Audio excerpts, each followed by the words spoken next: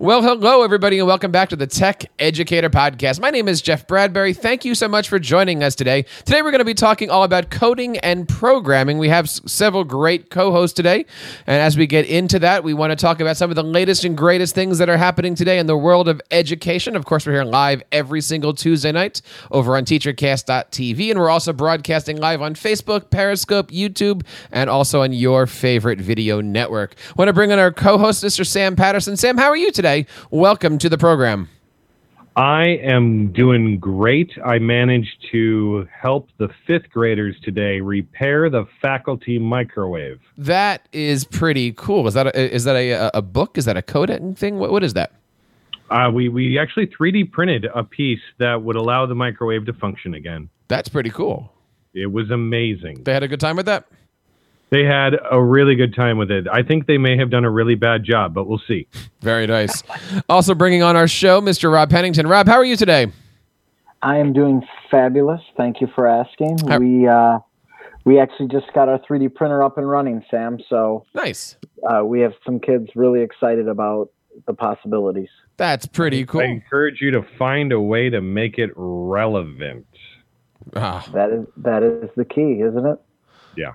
And also joining us tonight is Josh. Josh, how are you today? A little sore, but all in all, things are well in the northeastern Wisconsin. Very, very cool. Welcome, everybody, to the Tech Educator Podcast. We are here on the hashtag Tech Educator. We also have a live audience over on TeacherCast.tv. Please, if you're here tonight, feel free to leave us comments and leave us some feedback here. We are here to help you guys every single week. We're going to start today with our news segment of what is new in ed tech. I don't know if you guys heard today, but Google dropped a blog post on us talking about a brand new Google Classroom. I want to take you guys through it. This is a screenshot here of what Google Classroom used to look like.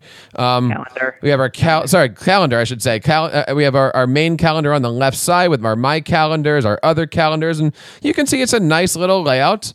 And then suddenly, boom, big numbers. Everything on the left side's just slightly different, and I don't know. Have you guys had a chance to look at this? I've been beta testing this. Can we just roundtable this? Who hates that? I hate it. No. It's horrible. I honestly, horrible. Sam, I had the same impression as you, because when I first started this, of course, everything was different.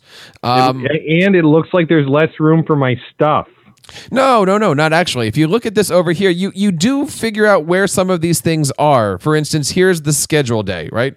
So in one little drop-down box, we have day, week, month, as opposed to over here where they have it all on one long row. So I like that it's more compact. I also like when you click on something, you can add a title, you can make it appointment slots. You can do a lot more stuff here with this than you can. Now, one of the other neat things about this is that you've got all these... It's hard to explain. Over the last few weeks, I've gotten used to this. I do like it better. As I just said, it was a little bit of a transition, but if I want to add an event, make it all day, I can find a time, which I got to tell you, is something that most teachers don't realize is here, is this find a time button. So you and somebody else in a domain can figure things out. All of your calendars are right here that you can add to. You can say busy or free. I mean, I'm going to discard this one here because this is my personal calendar. But there are so many different things that you can do here. If you go to the settings page, it is different, right? So here's the new settings page. Everything is kind of in one line here. It kind of goes up and down, as opposed to in traditional calendar, where if we have our settings, you have this whole calendar general labs thing. To my knowledge, much like where Gmail is going, they took out labs. So if you're using some of those calendar labs, don't be looking for it right now. But it's pretty cool. It's pretty neat to use.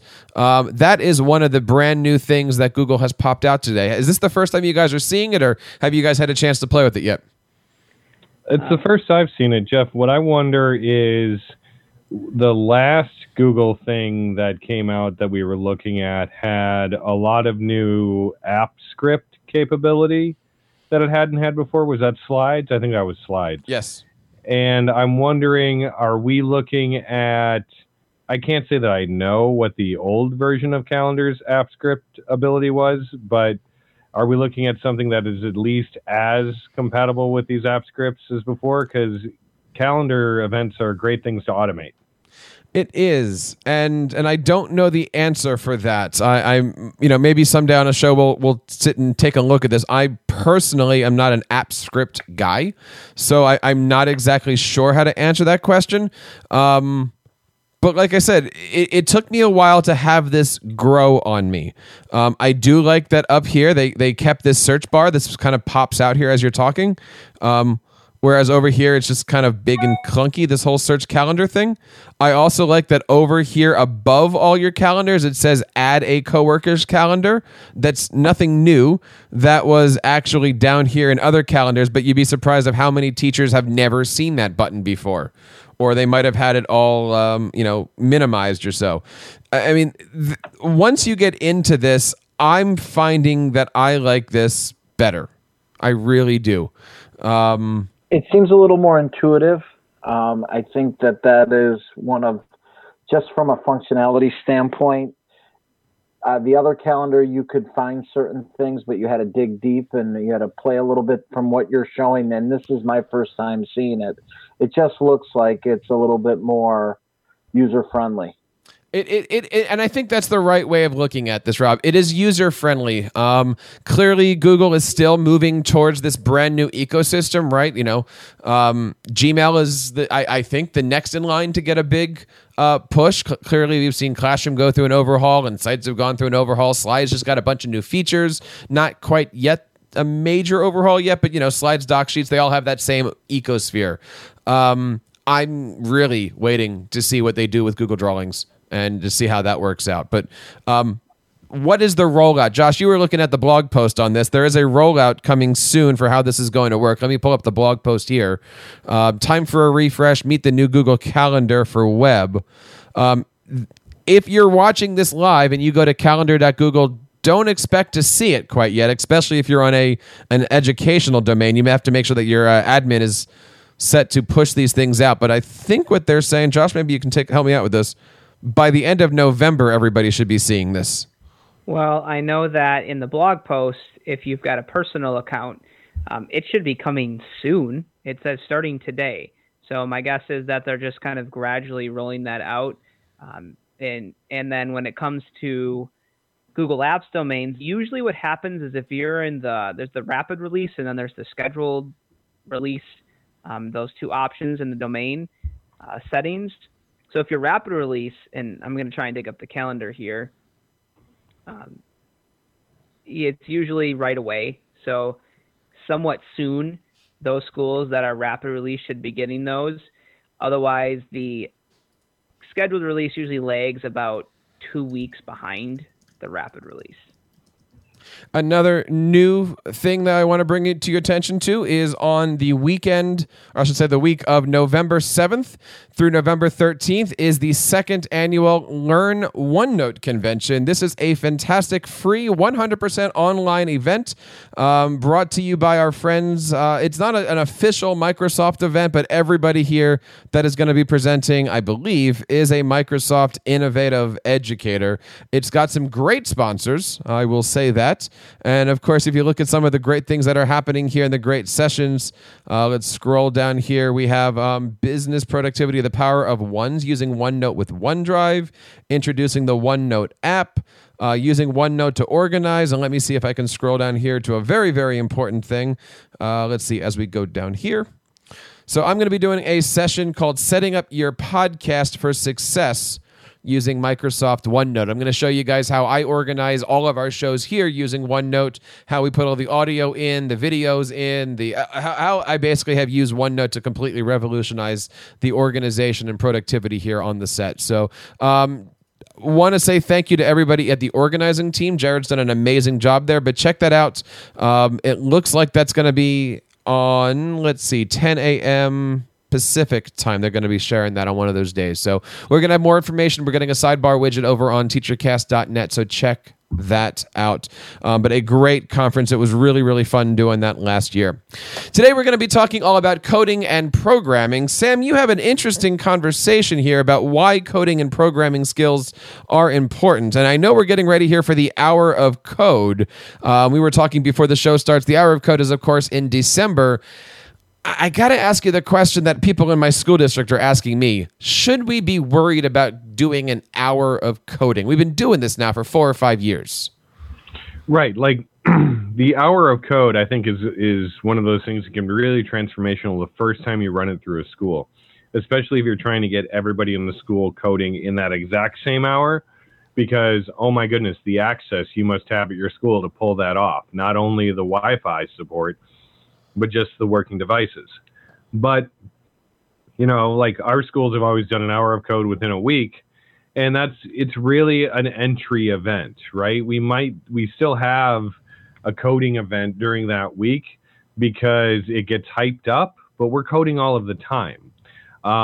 If your school, and the hour of code is kind of thing where if your school is a school that doesn't code or doesn't code enough, use the hour of code to get more people thinking about coding and using it and trying out more tools. It's a great way to say, hey, we're going to spend a little bit of time shopping for ideas. But if you do the same thing every year, you can no longer call it innovative, right? So if all you're doing is putting your kids on the Hour of Code, code.org website every year and giving them an hour and then calling it after that, then no, you probably don't need to do it again. So I'm looking over here at the Hour of Code website, which is hourofcode.com, and we'll see here that last year there were officially 9,526 registered events. Now, I'm 100% certain that number is much, much, much higher because not everybody registered. But when we're looking at this, as you said, Sam, number one, not everybody's doing this at the same time. You know, there's still schools that don't have one device and we can do it for an hour. And second of all, coding and programming is nothing new at this point. Is it important that we do it? Yes. Is it important that we teach our kids this throughout the year, not just to do the hour, but how do we bring coding and programming into social studies, into science classes, into the English classes? Well, and to be fair, Hour of Code was, designed to be part of Computer Science Education Week. And the idea is to raise awareness about computer science education because the United States has no standards for computer science education that have been nationally adopted. This puts them behind other countries that have national standards for computer science education. They are required to code in kindergarten in Great Britain. And by code, I mean they use text-based coding. Like that's a requirement. It's intense. It's awesome. And that's also the group of people that have given us the microbit and the Raspberry Pi. So God bless them. So here's a question that I want to start with here, Sam, and I want to get your opinion. And please, anybody out there that's listening or that's watching this live, am I correct in thinking Hour of Code was created in the previous administration? This was was this an Obama? Not necessarily Obama created, but this was in the last 8 years. I certainly know that Obama supported the very first Hour of Code, and that ended up, a lot of those same people ended up being worked into his innovative education plans and strategies.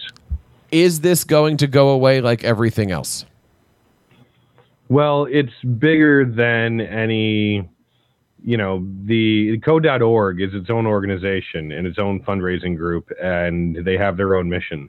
And when they can enjoy the favor of, the politicians, they do, and when they don't, they still keep working. I know that there are other organizations like Girls Who Code.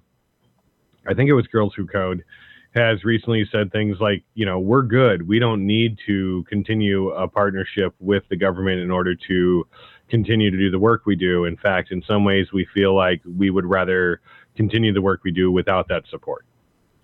So good to know. Because in a world where everything seems to be getting dismantled, it is certainly nice to see that some of these things are here. So today, Sam, we're going to talk about 3 different things that we can do now. Like as we're recording this, it's October the 17th.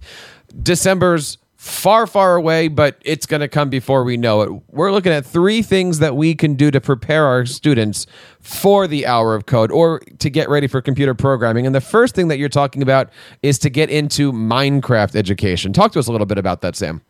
Well, Minecraft is one of those things that used to be really cool. And I want to say it's still really cool, but my 4th graders actually use that phrase. Oh yeah, remember when Minecraft used to be cool? So grain of salt. It's a great intro area because when you're working with kids in the world of Minecraft, most of them have some experience with it, so they feel some degree of ownership or authority. But this is actually one of... Should we do a screen share thing here, Jeff? Sure. Okay, so let me find my window over here again. And then... Josh, you're supposed to be singing the transition music here. Okay, that's the end of the need of... No, we're done with the transition now, Josh. Sorry. The Microsoft MakeCode website has coding support for a number of different projects. The SparkFun Inventors Kit is an Arduino-style board that I use sometimes. The Chibi chip I haven't used yet, but it works with paper circuits. The Wonder Workshop new robots Q. Apparently you can code through MakeCode, as well as the Microbit, the Circuit Playground Express, and the Minecraft. I'm actually showing off the Minecraft one today because it doesn't require an additional piece of hardware. But this is by far the simplest way to work with these pieces of hardware I've found so far. A few weeks ago, we did a show on the CS for All conference, which I think is going on this week. I saw some this very day. This very day they're doing it. I saw some great Wonder Workshops out there. We did a show with the Cartoon Network, who was out there, and also the Scratch team. We had another member from the MIT Scratch team out there. And you're saying that to get your kids ready for coding, it is good to do something using Scratch. Sam, what's number 2 here on our list? The Animate Your Name tutorial from Scratch is great because it gets kids into Scratch and they're animating letters. Very simple. The letters are little characters. You put them on there, you make them dance. But once you have kids putting letters on a screen, they could be writing anything, right? They could be your spelling words. It could be vocabulary words. It could be just about anything. So the Animate Your Name tutorial is designed as a gateway for kids. But I find it's a phenomenal gateway for teachers to see kind of the potential of working with Scratch as a way to display knowledge or to work with or apply knowledge or understanding. So Animate Your Name could be a very simple spelling worksheet that you're converting into an online experience using Scratch. Cool. And am I right in saying that Scratch is not just for the older crowd? I've been working on some of these Scratch Junior activities with my 3-year-olds. Awesome. Yeah, Scratch is a great product, and I'm really excited because I just had an announcement that I think by summer, this next summer, Scratch 3.0 is going to be out, and that's supposed to be cross-platform. So no matter what device you have, you will be able to build with Scratch, and I think it's also built to switch between the interface that you see in Scratch Junior and the interface you see in regular Scratch. That's pretty cool. Would that work the same thing you think with the PBS app? Definitely. Cool. So, Sam, we've talked about 2 things already to help us get ready for the hour of code. We've talked about Minecraft and the importance of it and how wonderful it is. And, of course, we'll have all the links in our show notes here. You can find Minecraft anywhere on Twitter at PlayCraftLearn. We've talked a lot about using Scratch and how to animate your name. Sam, what is that next thing that we can do? It has to do with robots, doesn't it? It does, but it has a lot more to do with Beyonce. I'm sorry, what? Beyonce. You've read Beyonce's... Yes, we're talking about Beyonce, the hour of... Beyonce, the hour of code. Beyonce, the hour of code. If you want to learn it, you better put a grid on it. I don't know what that means. I'm not sure I do either. But the third thing you can do to prepare your kids for coding is to put a giant grid of tape on your floor. Because it defines that space in a way that makes it programmable. This week, the kindergartners were working with the Bebots for the second time, and I rolled out my big grid. And this was, I think, what is that, 9 feet by 21 feet? I don't know. Something like that. We weren't there. With squares every 6 inches or so. But so it's an excessively large grid. Usually with Bebots, we use like little pieces of poster board. But I did the big grid because the B-Bots can remember up to 40 commands, and the big grid is big enough that they can run out of commands if the kids can track them that far. But I wanted everybody working kind of in the same space, be able to work in slightly large groups, and it's a very kind of novel experience. The kids come in, and there's this giant masking tape grid on the floor that was never there before. And at the end of class, they rip it all up. So it's really one of those kind of manufactured experiences. But really what they did was they each wrote like 10 or 15 computer programs that day, writing them out on the strip of laminated paper that's a little sentence strip, erasing them afterwards, taking turns programming it into the robot itself. And by the end of the day, all of them were very confident users and programmers of the robots. They knew what it would do, and they knew how to get it where they wanted to get it. Now, you recently did a post on TeacherCast about this. I remember you did something where you actually put the picture of yourself with the blue tape on the grid. Yes, exactly. Now, Rob, when we're looking at this, I always come to you with the administrator questions. Is this something that teachers should be encouraged to do? And if one of your teachers came and said, I need your full support and a roll of blue duct tape, what would you say to them? Sure. Here's the tape. I love that. Yes. That's, I mean, if someone is trying to be innovative, and I have a kindergarten teacher using B-Bots with her kids, and it's phenomenal to see them like just going through that programming sequence that Sam's talking about. It's, you know, I want to support that, but I also want it to spread, because if it's something that's amazing happening in the classroom, I want that to go to the other 3 classrooms as well. So I'll actually even go into another classroom and say, why don't you go and see what's going on next door? Check it out. And, you know, ask questions. Let me know what you need from me. I think that's a great way to get something to spread, or to get them to say, hey, can I borrow those B-Bots and bring them into my classroom to try and make a lesson and an activity in my room? So exactly. The kindergarten teacher I was working with has used B-Bots in years past, but she said she wasn't sure how she was going to get started with them this year. She had some ideas for lessons, but really wasn't happy with kind of her orientation routine on it. So I'm like, hey, no problem. Let's do that in Makerspace time. And even though I set up the big grid and the main activity, the kindergarten teachers still kind of took over running it and helping the kids with working it. And that was largely because I want them to just take that back into their classroom and use them daily. Yeah, that's pretty cool. So I do have a question, though, and that I've been kind of going back and forth, just thinking about the hour of code. So I know one of the benefits is to give all students the opportunity to just play and to make and to be part of that. But if that's all you do is that 1 hour and then there's nothing else being done,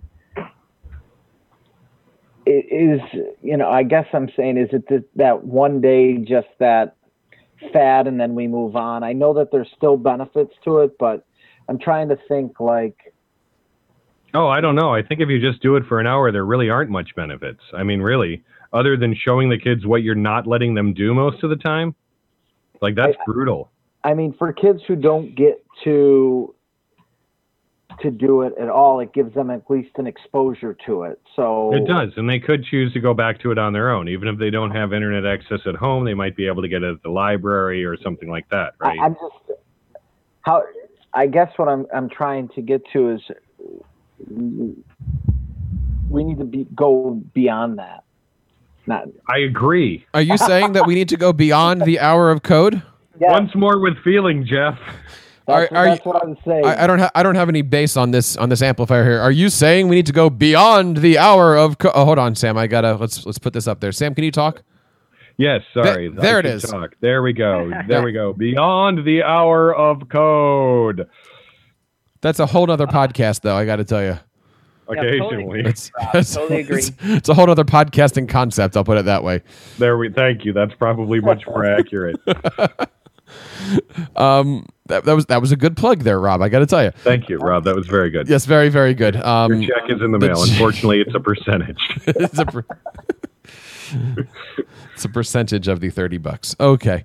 Look, and here's the big thing. And Rob is right. I gotta say, what is the point if you're not going to keep up with it, right? And this is no different than any other skill. You introduce something, you got to stick with it. I totally understand that the Hour of Code is really that's supposed to be that gateway of, look what we can do, now let's build on it. And I know there's a lot of teachers out there that say, this is just something else we're going to do, or do I have to, or I don't have time for this because I'm doing everything else.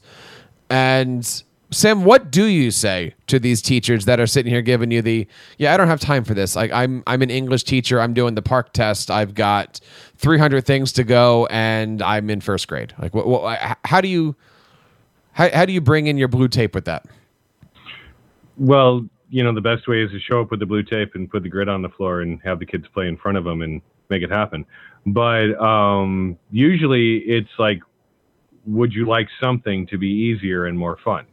And if they say, no, I don't want anything to be easier or more fun, I say, okay, no problem. I'm going to be doing that over there because we do easier and more fun over there. As soon as you want life to be easier and more fun, show up over there. We're doing that. Is that by the copy machine, Sam? It's generally outside of whatever room they're being grumpy in. Josh, what do you think? You and I have similar positions here. Do you use the phrase easier and fun when it comes to, hey, let's bring some robotics into the classroom? No. We try and use the word engagement. We do associate fun with that. But when it comes to any of this stuff, I think whenever we start something, we're really not big on initiatives. We don't want to overload our teachers in our district, and our district's been really good about that. So when we take on something, we're going to stick with it. We don't go into fads. So when we did the Hour of Code for the first time, my first year, 3 years ago, we really didn't have much computer science through 8th grade. Now every kid, pretty much K through 8, is having pretty regular something related to coding and computer science throughout. So it's happening. All kids are getting an opportunity to engage with it and get leveled up to more challenging things as they go. I'd say we're giving students some of the best experiences of any district I know of in terms of what we have to offer them. Mic drop. Cool.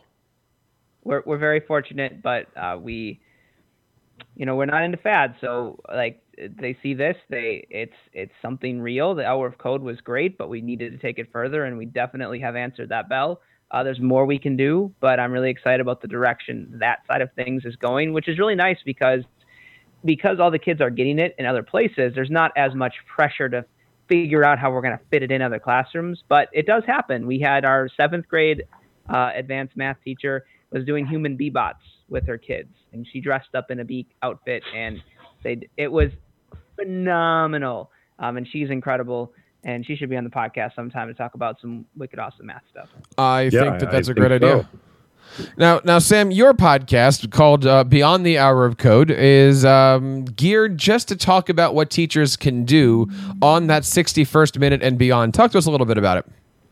Beyond the Hour of Code really tries to help teachers see the curricular potential of coding and the opportunity, because I've seen coding in my classroom change the cognitive demand of assignments. In some cases, it slows kids down as they're working, allowing them to do a much more thoughtful job.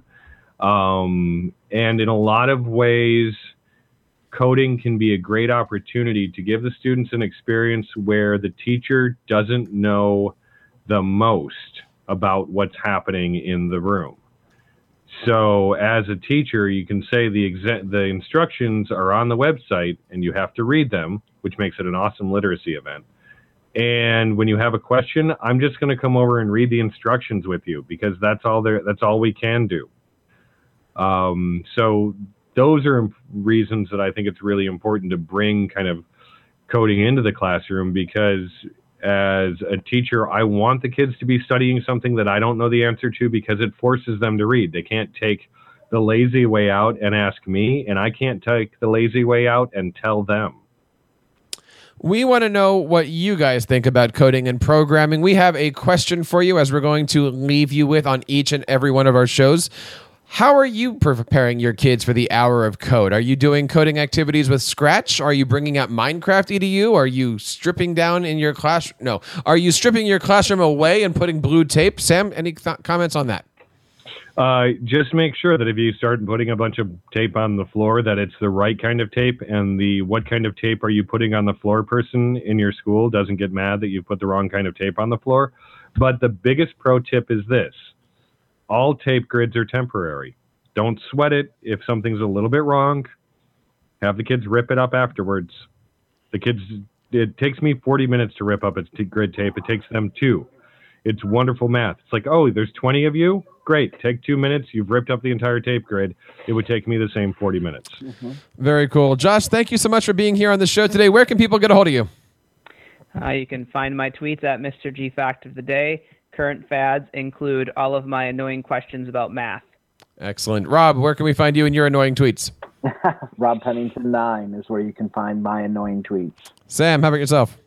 You can watch me argue with people on Twitter at SAMPATUE. As we get through the first marking period, head into the second marking period, we invite you guys to check out this show each and every Tuesday night on 8 o'clock p.m. on teachercast.tv. Of course, there's several great things that you can do also to be a part of the show. We love it when you find us on Twitter at teachercast. Leave us a voice message over at teachercast.net/voicemail.